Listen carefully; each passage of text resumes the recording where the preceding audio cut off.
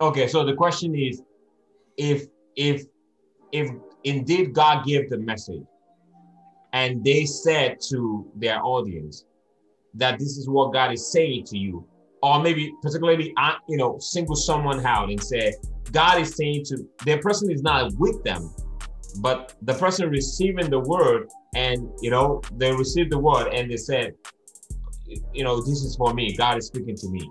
But then the speaker then doubled in and said, and you must, once you receive the word, you must put these funds in this account, or for the lack of a better word, bless the name of God once you're done, or testify to the glory of God and bless our ministry, based on the word that I've done out. Help me with that. Help me understand how, the word, even though it may have been true that it came from God, how could it be easier for anyone to profit off of that? Have you ever been in a situation where you've listened to a powerful message, and at the end of it, the man or woman of God required that you gave money to affirm your acceptance of the message, to sow a seed into the message that God would bless you? Did that make you feel uncomfortable? Have you ever wondered, what should I do in a situation like that? Did you ever disagree with that? Well, in this episode, we will tackle this. Welcome to the Prayer Partner Podcast. So, Matthew, I think the area of charging for the ministry, Lord, people need to tread very, very carefully. That is an area that has been so abused. I'm sorry. I would almost demand that anybody just kind of shy away from it. There's nothing wrong with a pastor having an assistant, a married pastor with children having an assistant that's a female recent college grad, or female, there's nothing, you haven't sinned, but I would caution any and everybody to stay away from that. In the same token, like, you get something, it's like trying to do something for God. And I'm not a mega pastor, so I don't know. So I may be speaking ignorantly here. But if I have a gift, and if that gift comes from God, that gift will propel whoever receives that gift to come back and bless me of their own accord. If I need to instruct you to give, so I've heard people say, like Elijah, I think it was Elijah, who said to the lady, no, don't cook for you and your son. Use that last flour, bless me first, right? I've heard people use that scripture because that's what the prophet said. He said, no, deprive yourself and bless me first for the sake of the anointing, right? It was a like for like exchange. And so it's in the Bible, right? But I don't know. I'm so skeptical of it. I think sometimes my skepticism can block me from receiving from somebody if that's the approach they take. I have to be very honest with you. I'm still developing spiritually.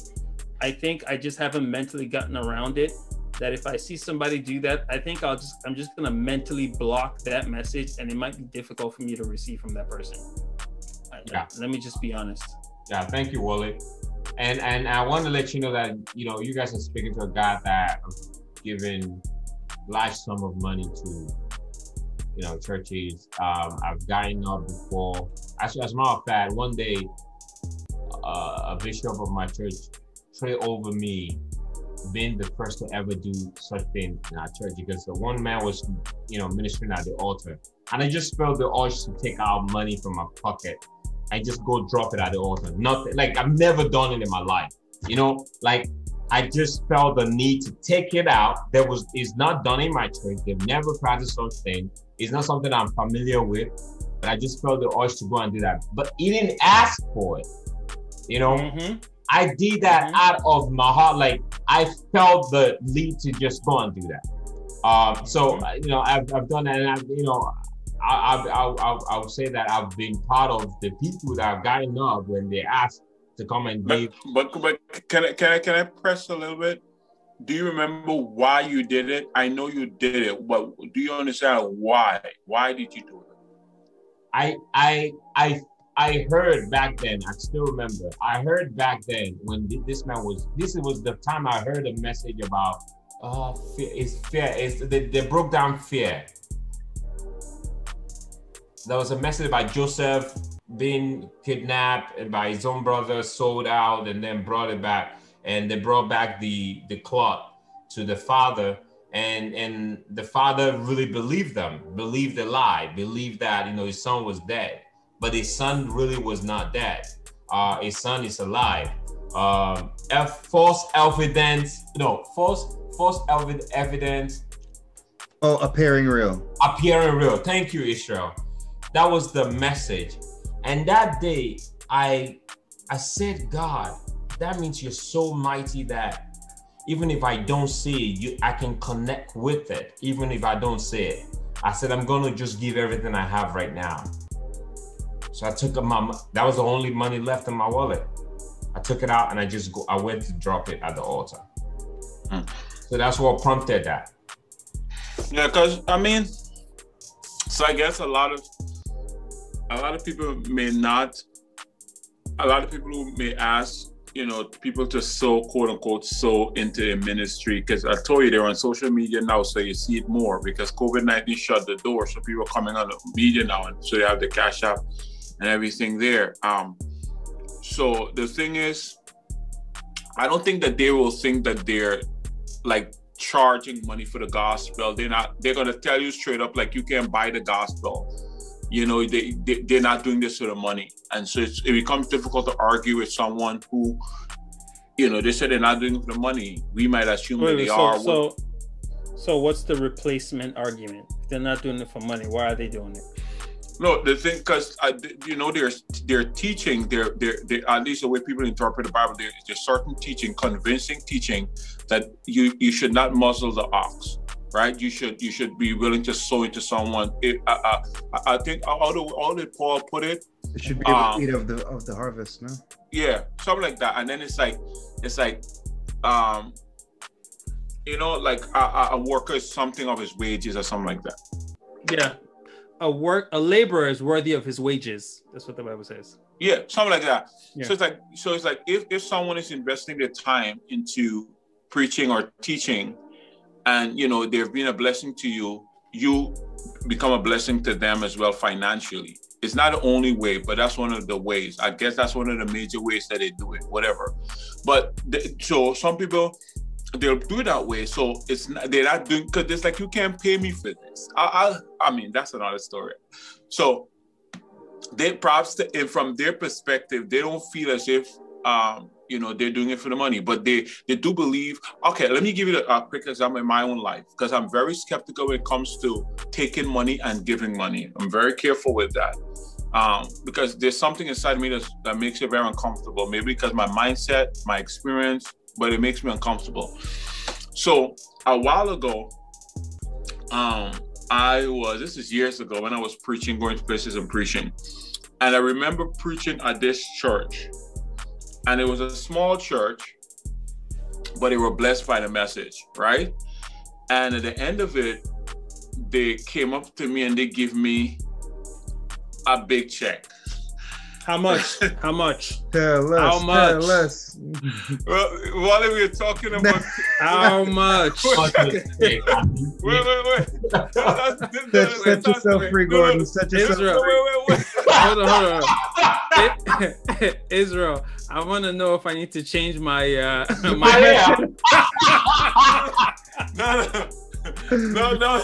No. Don't change it, because those checks only come once every 10 years, right?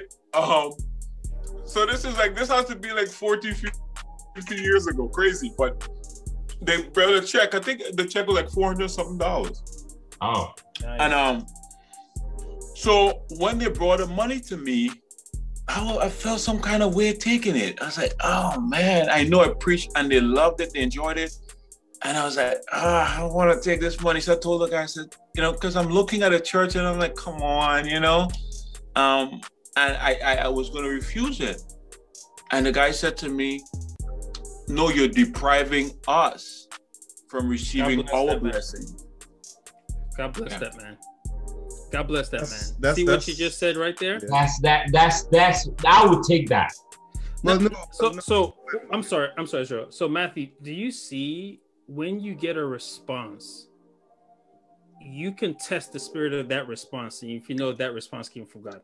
Like when somebody says that, like, and I've the same thing has happened to me. I've gone to play a sax somewhere, and they wanted to give me something. I said, no, and they said, look.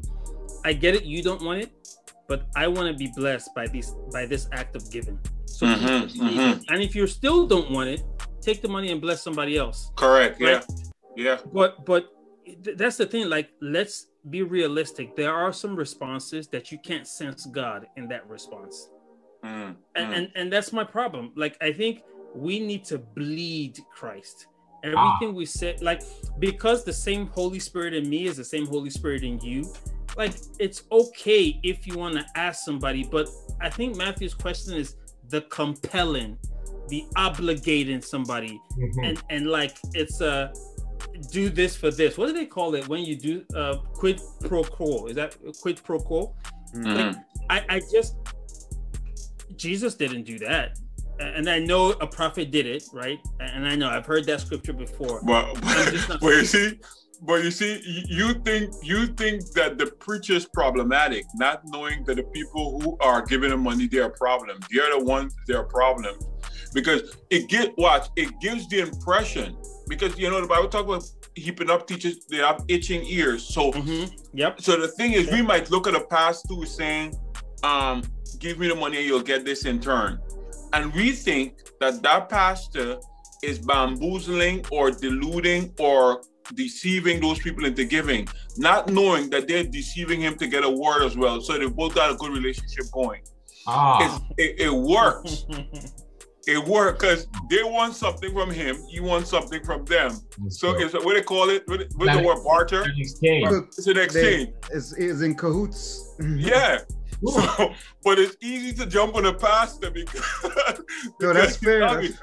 That's absolutely. I wanted to pair into that my mom, who retired early, who stopped all her living, all her wages and everything, and committed and devoted her life to ministry alone, all the day, every day.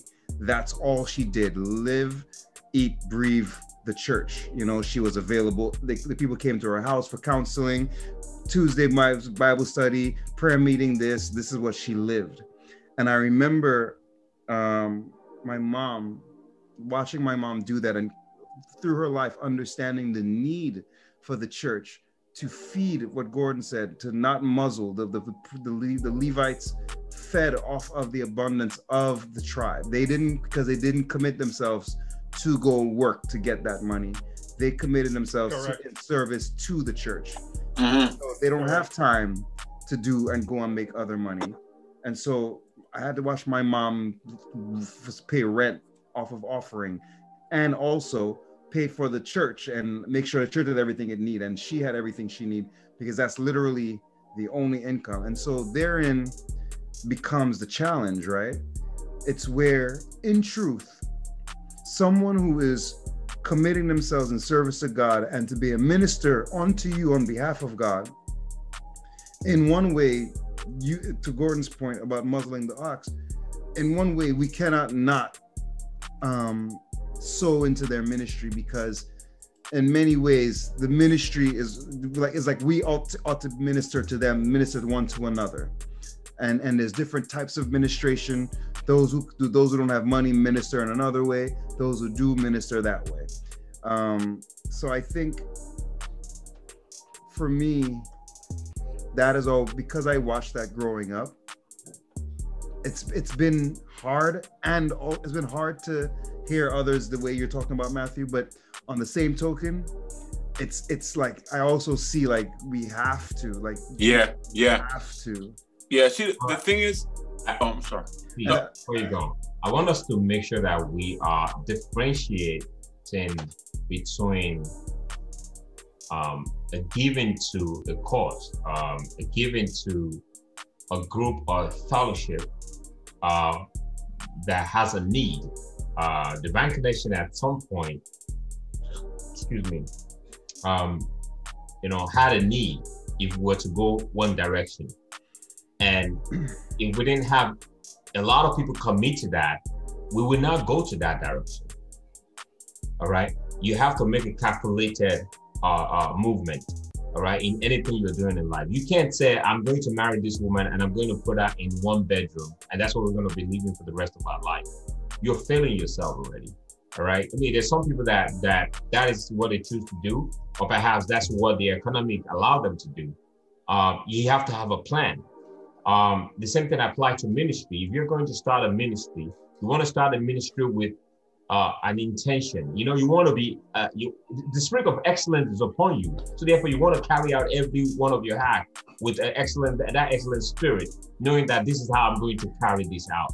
So I have to put this in place. I have to make sure that my family is okay. What am I going to make sure do to make sure my family is doing well? And perhaps if I decide to go full time, we have a friend, Pastor Mike, that decided that, you know what, I'm in this country now. I've tasted things. I'm not working. This is what I'm going to be doing. And I bet if he didn't have that discussion with his wife, then it would become a difficult, task. We're living in the USA, all right? You're not going to just base on the income that is coming from the church members, which may not be consistent to live or to raise your family, all right? So therefore, they have to have a discussion with the wife and then with the congregation that is going to be leading. And they have to be in agreement to that, okay, this is what the route we're going and this is what I want to do. If he's banking on faith, then glory be to God. If God has ministered to him that this is what's going to happen, or you're going to live based on whatever you're getting from church, and you will be satisfied with that. There will be no greed coming in. There will be no dissatisfaction with the amount of money that's coming in. Then it's fine. That's a very nice space to be. However, if it's not about the organization, if it's not about the congregation having one agreement, like let's say for instance, Israel, I know mom didn't do this, but let's say mom said, okay, now we have a church, you all have to feed me. You all have to come here and make sure that you put offering in the bowl. If you don't put because if the money is not coming in, I'm going to put all of you on blast because I know you are making money. You sent us a recording from a Dominican pastor that a few months ago that was saying from the altar that why you guys are not paying enough to the church. Remember that clip that you sent out? So a minister could say that out of frustration, knowing that everybody has agreed to this movement, everybody is in tune with this movement, but nobody is paying their own quota onto what we are doing here. That's a totally separate thing. And I think that part is less about the giving and more about how the pastor in that situation handled carry out that instruction. Yeah. Absolutely. And I do want to point out I didn't get a chance to say the thing I was going to say too. I was going to say I know I'm crossing and blurring the lines between tithing and offering. That's part of I was going to say as well. Yeah. But I did want to say that she made it clear to me that it is the duty of the church to provide the opportunity for giving. Absolutely. Not to make it about giving, but it is incumbent upon you to give that opportunity for giving. Absolutely. And I think it